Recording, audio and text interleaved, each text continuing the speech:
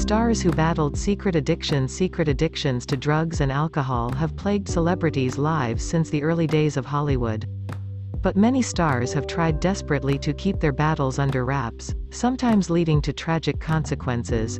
From dependencies on prescription pills to adult content, here are some of the many addictions that Hollywood stars have attempted to keep hidden from the spotlight.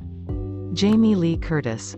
Actress Jamie Lee Curtis revealed to More magazine in 2008 that she became addicted to painkillers following cosmetic surgery under her eyes when she was 35 years old.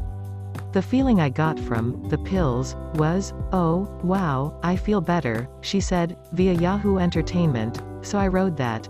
No one knew." Curtis said her addiction got so bad, she'd steal pills from her sister.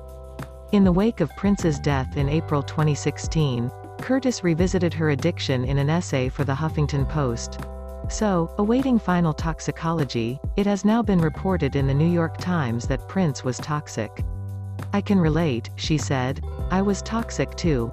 I, too, waited anxiously for a prescription to be filled for the opiate I was secretly addicted to.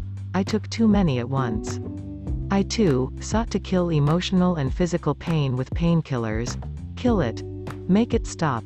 Too many of our fellow humans, famous, infamous, and not famous at all, have sought the same relief."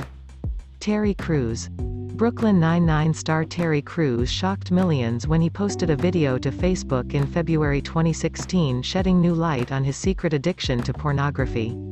"It really messed up my life," Crews said in the video.